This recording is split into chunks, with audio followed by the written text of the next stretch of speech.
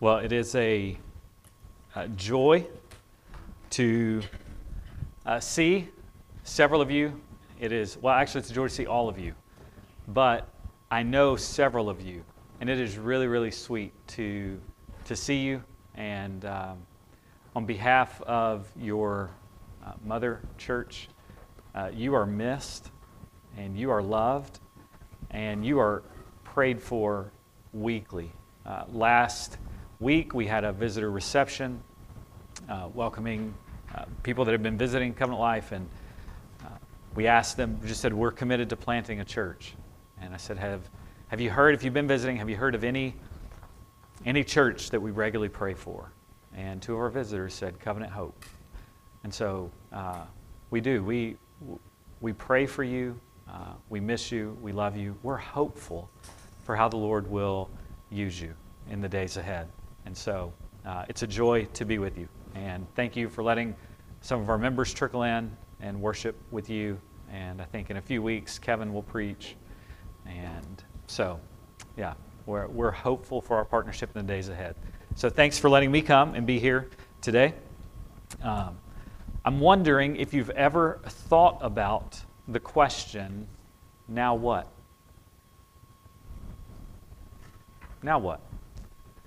In many ways, it's what I felt last night when I went to bed after Tennessee football lost to an inferior football team. Nevertheless, they did lose. And I thought to myself, now what? Are you familiar with that feeling that's just sort of on the other side of a big moment in your life? Perhaps you spend so many years trying to graduate high school or college or your master's program. And you get to the other side and all the celebration has died down and you think, now what? Or you may partner, or you're now the manager, or you've landed the job that you've been aiming for, and yet deep down the thought crosses your mind, okay, now that I've got it, now what? Or perhaps you get the friendship that you long for, or you get the sports accolade that you want. You move across country to begin a new chapter. You marry, you hold the life of a newborn in your hand. Your last child leaves home. The culmination of months of effort and preparation. And there comes the time where you just ask, now what? And here's the thing, you as a church, you're not immune to the same question. I think about what it was like a year into Covenant Life Church's existence. We had 8 months that were encouraging, and then the next 12 months were really hard. And during that 12-month difficult stretch, I just remember asking myself several times, now what? Now what? And I wonder this morning if a year into the establishment, by God's grace, of this church, some things encouraging, other things difficult, I wonder if you're thinking, now what? Well, underneath the question of now what lies, I believe, either genuine uncertainty or a level of fear and trepidation for the future. After working so hard for something and maybe by God's grace accomplishing it, there can then seem to be a lull in the now what. Like we just came off of the mountaintop experience, and now having to come back down, now what? A sense of here we go again. We have to start over. In some ways, Covenant Life Church was there a year ago when we sent you out. So excited, planning, praying, looking forward to this day.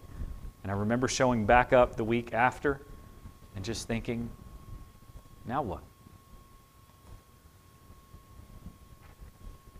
Well, I think the answer to the question of now what lies in this. That the excitement and the anticipation of the Christian life, it doesn't require a string of momentous events. We're not going from mountain high top experience to mountain high top experience to mountain high top experience. That's not how the Christian life is lived.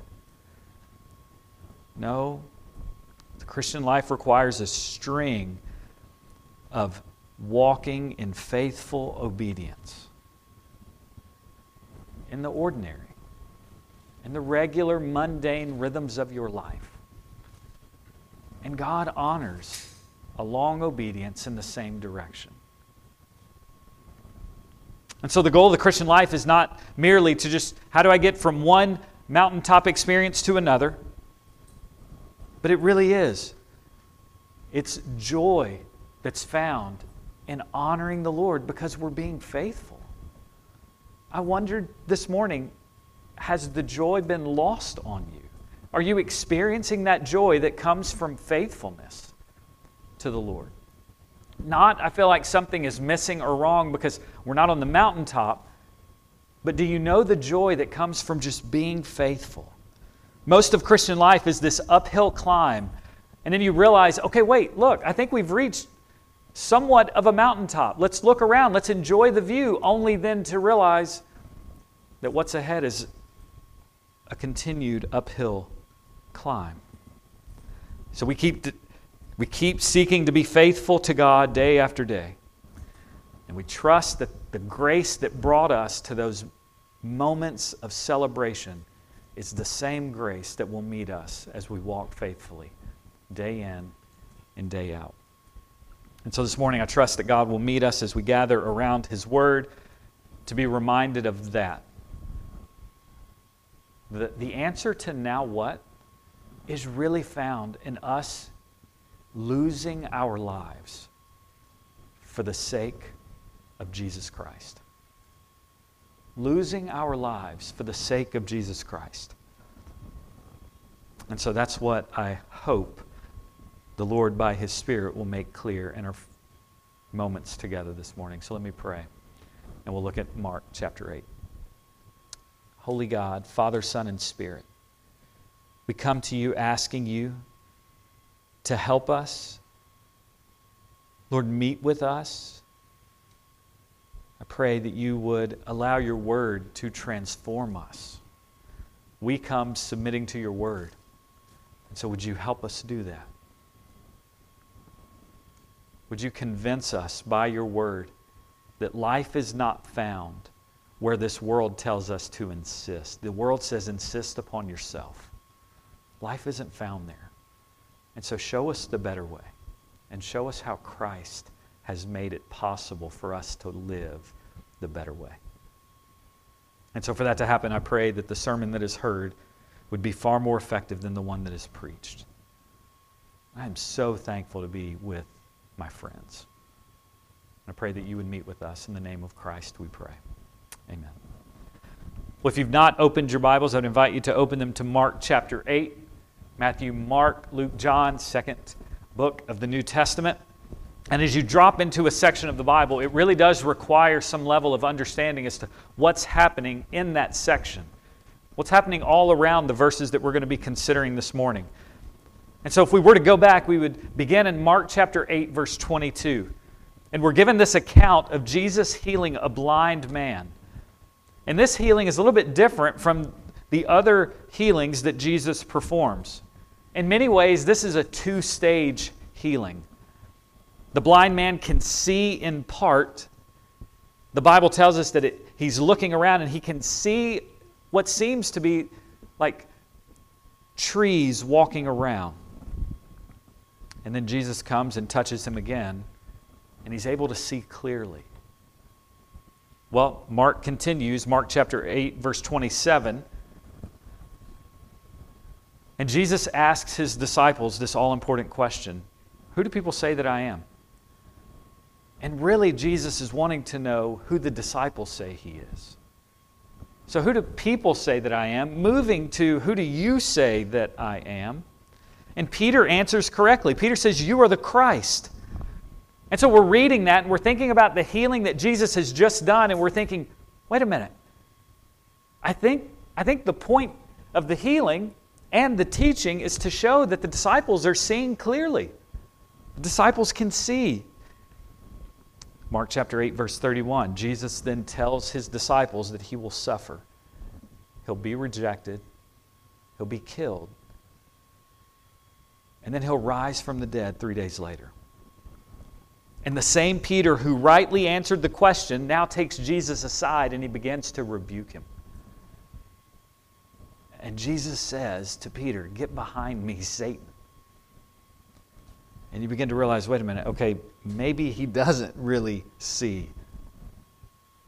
Maybe he can't see as clearly as he thinks he can. And then you go, wait a minute, Jesus just healed a blind man.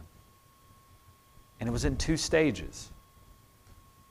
Reminding us that the physical condition of the blind man, it helps us to understand the spiritual condition of the disciples. They can see in part, but they haven't fully seen who Jesus is and why He has come. And it's at this point in the story, verse 34 tells us that Jesus calls not just the disciples to Himself, He calls the crowds to Himself. And He invites the crowds to this kind of life. A kind of life that will require everything, and yet it promises and rewards everything. And that invitation stands for you and I this morning. And so let's consider the invitation, and let's consider the reasons for the invitation. So the invitation and the reasons for the invitation. That's where we'll go this morning. So first, the invitation. Look at verse 34. And calling the crowd to Him with His disciples, He said to them, "If anyone would come after me, let him deny himself, take up his cross, and follow me." How easy would it be each week if Ronnie just stood up here and just preached a message that affirmed life as you want it? You would need to build a bigger building. Everybody wants to hear that message. I want to be affirmed in the things that I want. And yet God in His kindness and His grace loves you too much to allow you to stay there. And so praise be to God when the Word goes forth from this pulpit and it challenges your desires that are contrary to the desires and the will of God. You should be thankful for that. As hard as it is, you should be thankful for it. Because if the Lord were to leave you in that predicament of just wanting what you want, that's the whole reason that we're even in the predicament that we're in, apart from Christ and apart from God. So now what? So Jesus extends an invitation. 3 commands. First one, deny himself. The command to deny himself. If anyone is going to follow Jesus, he says he must deny himself. Now, it would be, it's important that we don't misunderstand what Jesus is saying. Jesus is not saying deny yourself of something. Right? Jesus isn't saying deny yourself of the bad movies that you like to watch. Deny yourself of the chocolate late at night. Deny yourself of certain sins. Now, this isn't a denial of something. This is a denial of yourself. Jesus is saying, cease to make yourself the object of your life. Cease to make yourself the sun in which your life orbits around. This involves a fundamental reorientation of life. Jesus, with this command, Jesus is saying, you can no longer be the center of you. You have to live for something bigger than you. And the good news of the Christian faith is that there is something bigger than you to live for. There is one who's bigger than you, that you could and should live for. This is what Paul says, reminding the Christians that he wrote to in Galatians. For I have been crucified with Christ. It is no longer I who live, but Christ who lives in me. And the life I now live in the flesh, I live by faith in the Son of God, who loved me and gave Himself for me. And so that's what Paul's saying. Paul's saying, I no longer, it's not I who live. I'm not living for self. I'm not the center of my existence. And so there's this call to deny yourself. And so I wonder this morning, in what areas, if you are going to follow with integrity after Jesus, what areas require denial that you're slow to deny? What are you hanging on to? And maybe the better question is, why are you hanging on to it? What do you feel like that if you give up, somehow you lose in following Jesus? And so the first command is to deny yourself. The second command, if anyone would come after me, let him deny himself and take up his cross. So it's helpful for us to get the tame, ornate accessory out of your mind. This was a symbol of Rome's terror and horrific death. One author, James Brooke, put it this way: this is not, by taking up your cross, it's not enduring some type of irritation or major burden. But it's a willingness to give up everything dear in this life, and even life itself, for the sake of Jesus. Jesus is saying, you want to follow me? Then there has to be a willingness to die, to lose your life. Luke's gospel says daily.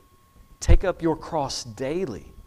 And this would have hit Mark's audience unique because Nero was crucifying followers of Jesus during this time. And maybe you're prone to think, well, if I take up my cross and I begin to have to do these hard things and denying myself and being willing to die for the sake of Jesus, sometimes we think that's a rather isolating place to be. And yet the cross, even in Nero's time, as Christians would walk and they would see believers hanging on crosses, that wasn't a reminder of Jesus' abandonment of them. No, that was an identification with Him. Again, it's what Paul says in Galatians chapter 2, verse 20. For I have been crucified with Christ. To die, to deny yourself, and to die to yourself daily is not Christ abandoning you. It's Christ welcoming you into an identification with Him that isn't found on you insisting on life as you want it. It's found only in you being willing to come to the end of life as you want it. I have been crucified with Christ. It's no longer I who live, but Christ who lives in me. The third command. So first, deny himself. Secondly, take up his cross. And third, follow me. And here's the thing. The only way to follow Him is by following the first two commands. The Christian faith knows nothing of following Jesus apart from denying yourself. It knows nothing apart. Following Jesus in the Christian faith knows nothing, doesn't know following yourself apart from taking up your cross. Right? This is Paul, again, Philippians chapter 3, writing to the church at Philippi. What's he say? He says, whatever things were gained to me, Philippians chapter 3, verse 8. Those things I have counted as loss for the sake of Christ. That's verse 7. Verse 8. Indeed, I count everything as loss for the surpassing value of knowing Christ Jesus my Lord. For His sake I have suffered the loss of all things and count them as rubbish in order that I may gain Christ. I hope you see, Paul says Jesus is worth losing everything for. And not only is Jesus worth losing everything for, when you put everything that you've lost up with everything that you've gained, these are no longer losses. in view of what you gain in Christ. Paul Tripp says this is a call of grace, because in calling us to this kind of sacrifice, Jesus is actually rescuing us from ourselves. So let go of your own life. Let go of your plan for your life, your role in your life. Lay it all down and follow Him. And in the West today, it can seem that it costs very little to follow Jesus. Because we don't always make the connection between following Jesus with denying self and following Jesus with taking up my cross. But rest assured that though it may be packaged softer today, Jesus still requires this of His followers. And so we could say it another way. Jesus says, you can't follow me unless you deny yourself and take up your cross. And the disciples, as well as the crowds, as well as you and I, were learning something about Jesus. Jesus demands everything. He demands everything. He gives everything for His people and everything to His people and demands everything from His people.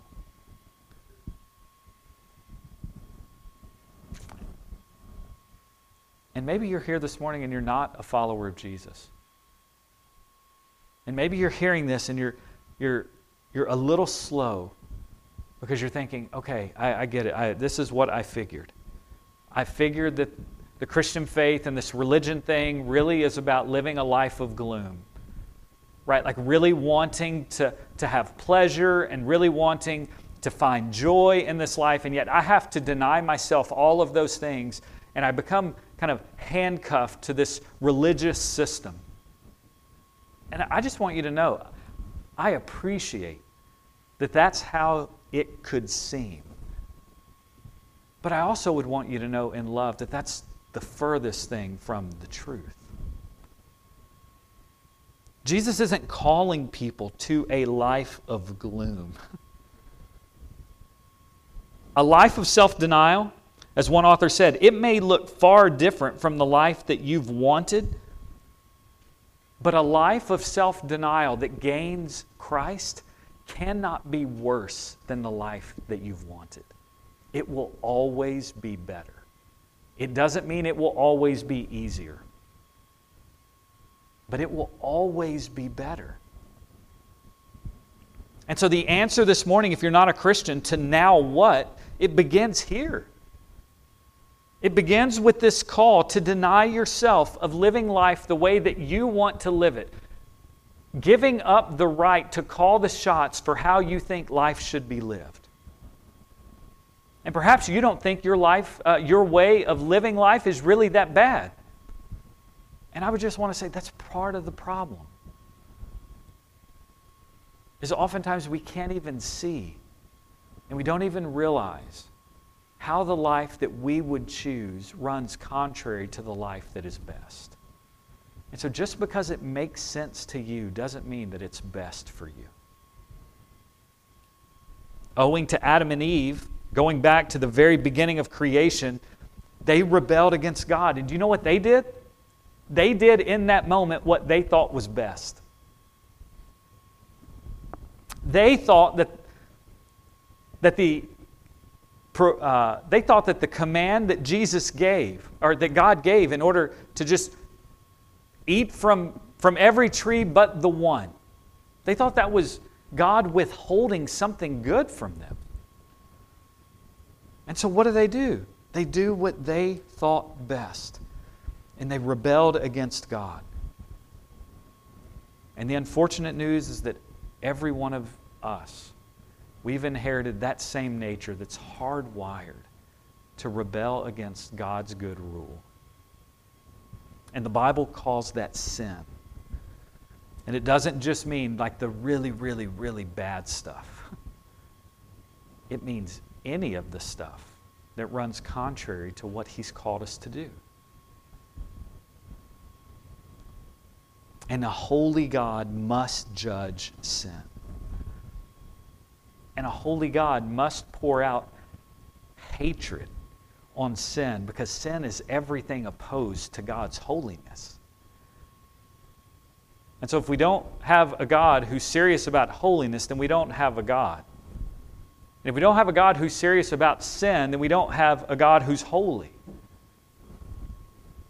And that's what God will do.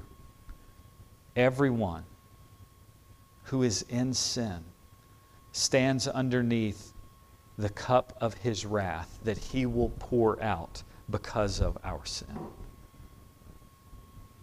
And yet in mercy, God the Father sent Jesus the Son to satisfy God's holy standard, both in living a life of perfection, a life that didn't deserve His wrath, as well as absorbing God's wrath in the death that Jesus died. He earned what we could not earn on our own, and He provided what we could not gain on our own. He lived the life that we should have lived, and He died the death that we all will die under God's wrath if we go to our grave in our sin. In the death of Jesus, there is the death of sin. And 3 days later, Jesus rose from the dead to prove that in Him is life forevermore. That you don't just give up sin in this life, you actually gain life evermore with the God that you were created for. And so if you're not a Christian, the good news this morning is that though you may have come in this way, you don't have to leave that way. God in great mercy and grace offers this type of everlasting life and forgiveness of sin. And it's not on your ability to die to yourself just perfectly or to always carry your cross perfectly.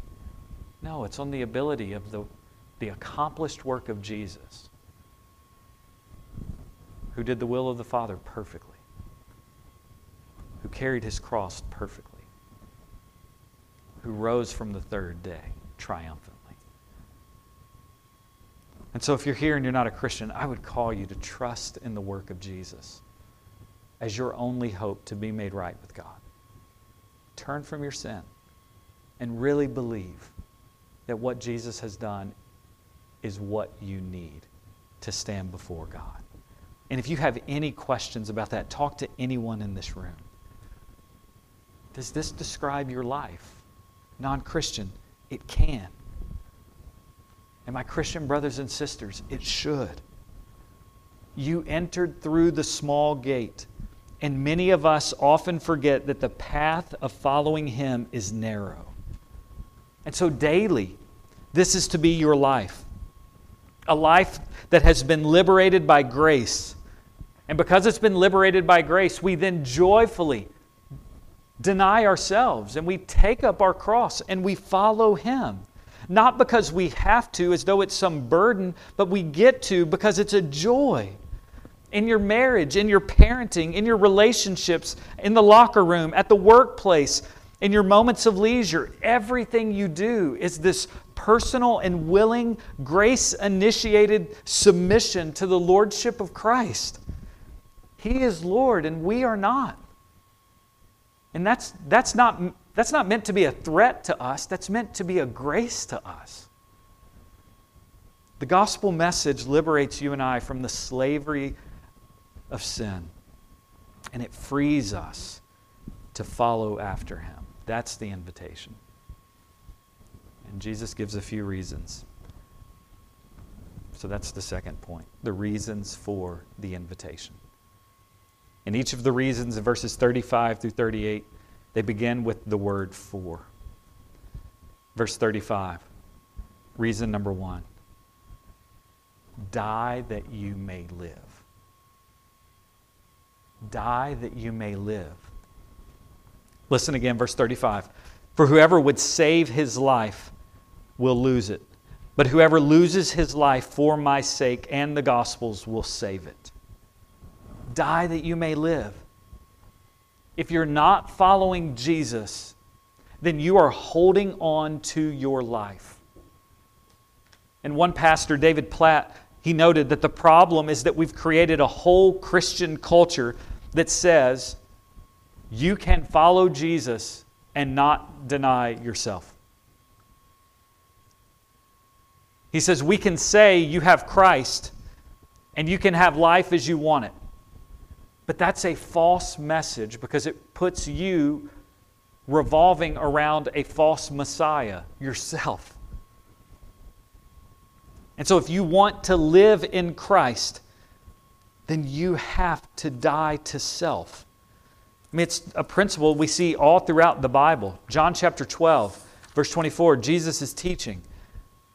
And this is what He says. Truly, truly, I say to you, unless a grain of wheat falls into the earth and dies, it remains alone. But if it dies, it bears much fruit.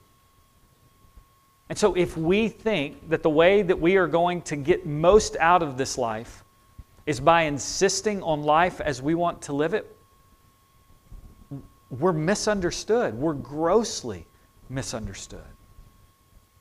Jesus says the only way you can gain and get life is by dying, losing your life. It's this heart posture that says, whatever God wants, I want. Whatever He wants me to be, that's what I'll be. Wherever He wants me to go, that's where I will go. Whatever He asks me to give, I will give that no matter the cost. Why? Because Jesus is my life. Jesus is not merely an accessory to your already pretty good life. No.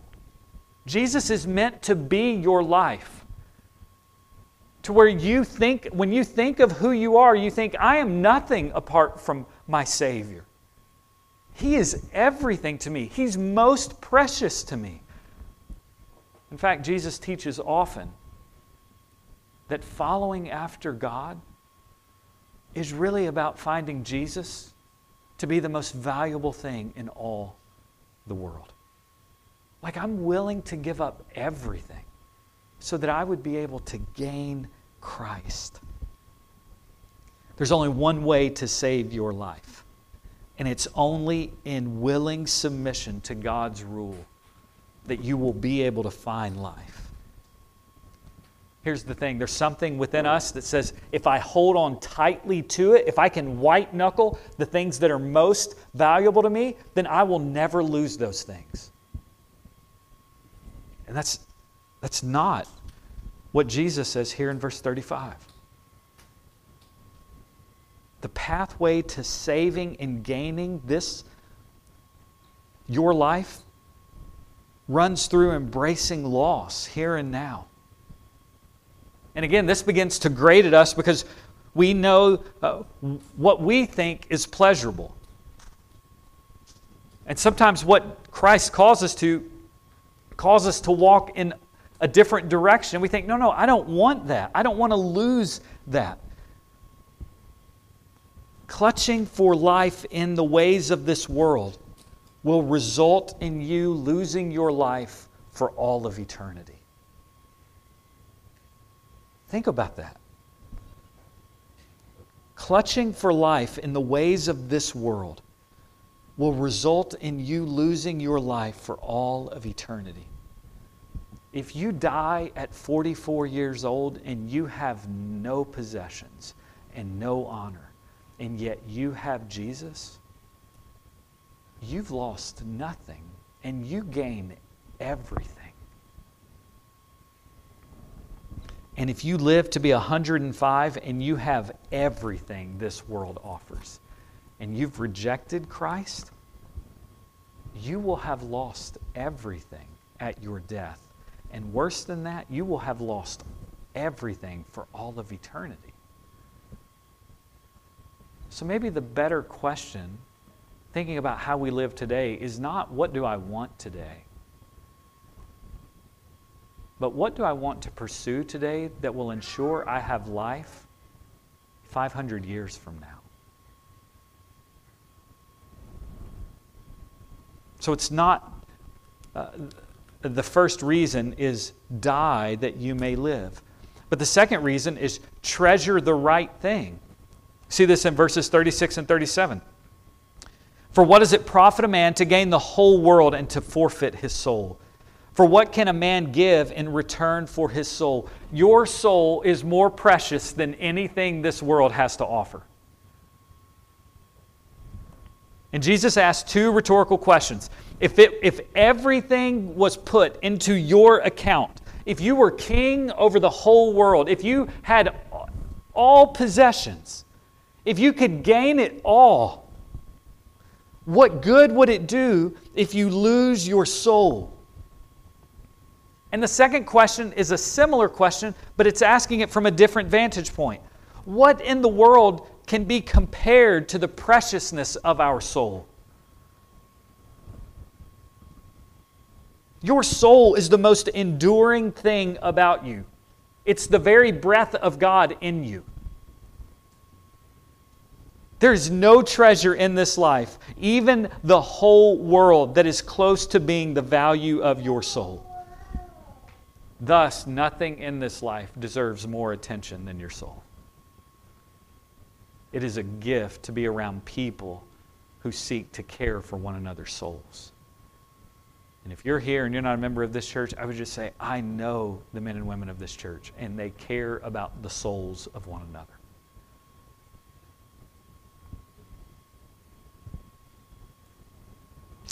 This has to be our full-time passion. Feeding and nourishing and guarding our souls. And there's not many things more deceptive to your soul than the riches of this world and the ways of this world that come up alongside of us and just whisper to us, I want to be your friend. I want to give you what you want. If you will just do this, you can enjoy life. And I just think to what Jesus taught in Luke chapter 12, verse 15. Take care and be on your guard against all covetousness. For one's life does not consist in the abundance of his possessions. Contrary to what the world tells you, that the world offers what you need, Jesus says if you take the bait, you will get death. And so if someone says, listen, let me give you the house of your dreams. Let me give you the man, the woman, the family, the career of your dream, the awards. Let me give you everything. And then once I give it to you, I will kill you. Will you take it? No. Because no one would say, why would I take something and then not even have the life to enjoy it? And Jesus, in great kindness to us, is saying, don't take what the world offers, because you will not in eternity enjoy that. I offer something better.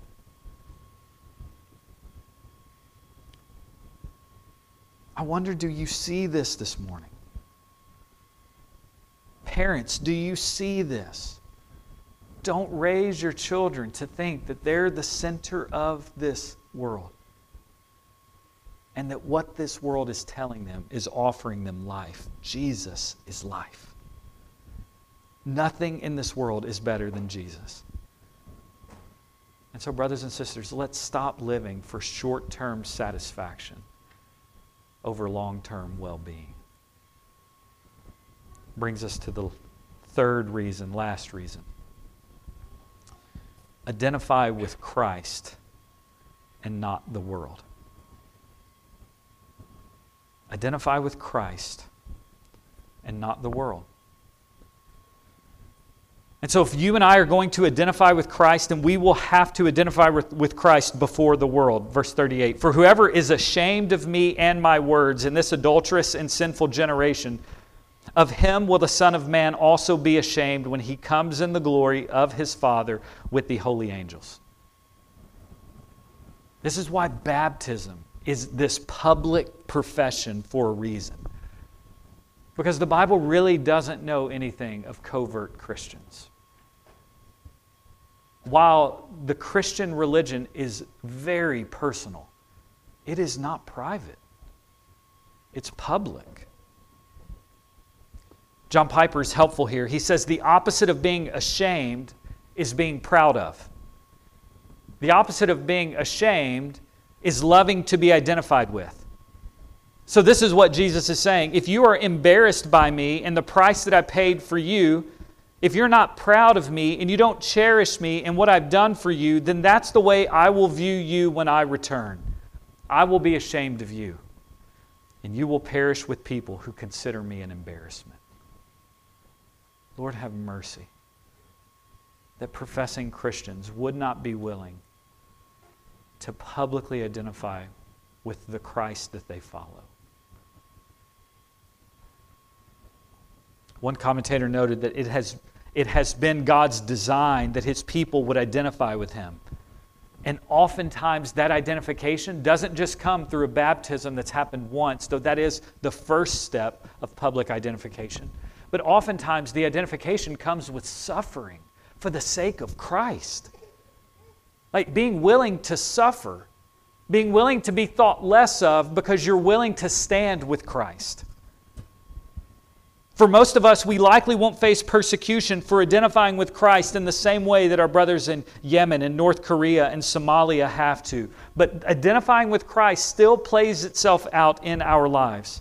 Some of you have jobs that will become more and more in jeopardy as you express and stand upon biblical convictions. Following Jesus may mean one day that you lose your job by holding fast to your convictions rather than keeping your job and losing your convictions. Losing friends and relationships that cause you to grow embarrassed by your allegiance to Christ. And so, Christian brothers and sisters, gladly renounce prosperity and applause from this world. And live for being truly prosperous and hearing the commendation of God Himself. Well done, good and faithful servant. Those of you that are teens, what others think about you in this life is not life for you. Jesus lovingly says, "Come and I will give you real life." Life that will never fade, it will never end, life that will never let you down. It is a life that will be marked by hardship and trial, but it is a life where you will always have God with you. With the world before you, you can live for stuff in this world that will fade away in the applause of people that are set against God, or you can live for the treasure that Jesus is for the next trillion years. And so you think about Jesus' words here in Mark chapter 8, and you may be thinking, Jesus is a threat to me because I'm the one who loves my life. And you realize, no, Jesus is the real lover of life. He's the one who's graciously pleading, inviting for us to lay hold of true life, life that doesn't pass away with fleeting pleasures. So now what? So you're a year removed from the exciting days of starting this new work by the grace of God. So now what? Go the way of Jesus in faithful obedience. Deny yourself. Deny what you want. Die to what you want and follow Him. Because by dying and denying and taking up your cross and following Him, you will lay hold of the greatest treasure in all of life, God Himself. Winning comes by losing. And losing, life comes out of death, and glory comes through suffering, and victory comes from defeat, and gaining comes from losing. If as Christians, as well as a church family, we want to live life and we want to find life, then we must die. If we want glory, then we must suffer. If we want victory, then we must embrace defeat. If we want to gain, we must experience loss. And so, Covenant Hope Church, I would just remind you, you exist to glorify God by building a community that treasures Christ as King.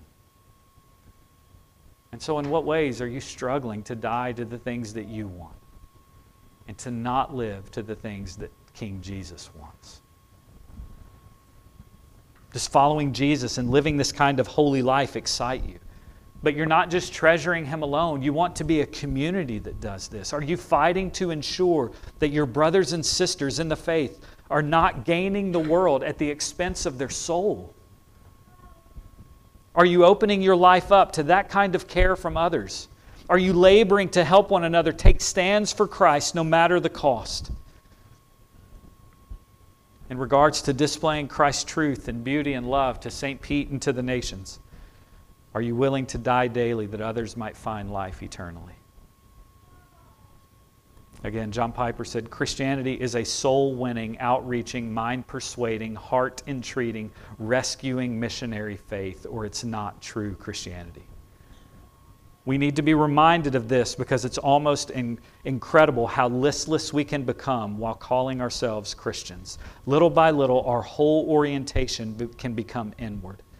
We can go for months and years and not think about those that are perishing. We can become so dull and spiritually callous that we don't even ask if we believe in hell or lostness or the preciousness of Christ and the power of the cross and the freeness of the gospel and the command of Jesus. We just go about our in-house religious business like a medical clinic that sees fewer and fewer patients and has more and more staff meetings until there's nothing left but a smooth-running program for the doctors and nurses and families.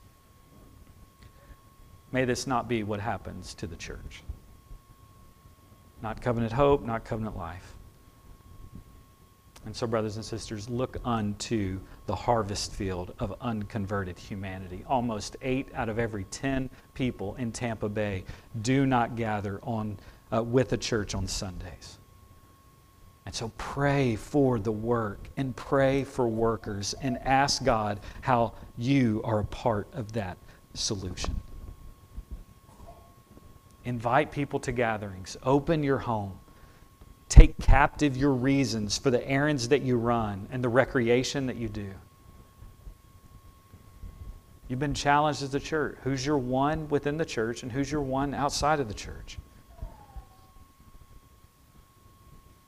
And so I pray, Covenant Hope, that you would find life in denying yourself, taking up your cross and following Him. He's worth it. He's worth it. Your sending church loves you and supports you and believes and prays that many will come to faith because of you. And so let's put it all on the line for the glory of this one who's worth it all. Amen? Amen. Let's pray. Our holy God, I ask that the truth of your word would meet us in the place of our need. And you would compel us to walk in obedience. Forgive us for insisting on life as we want it.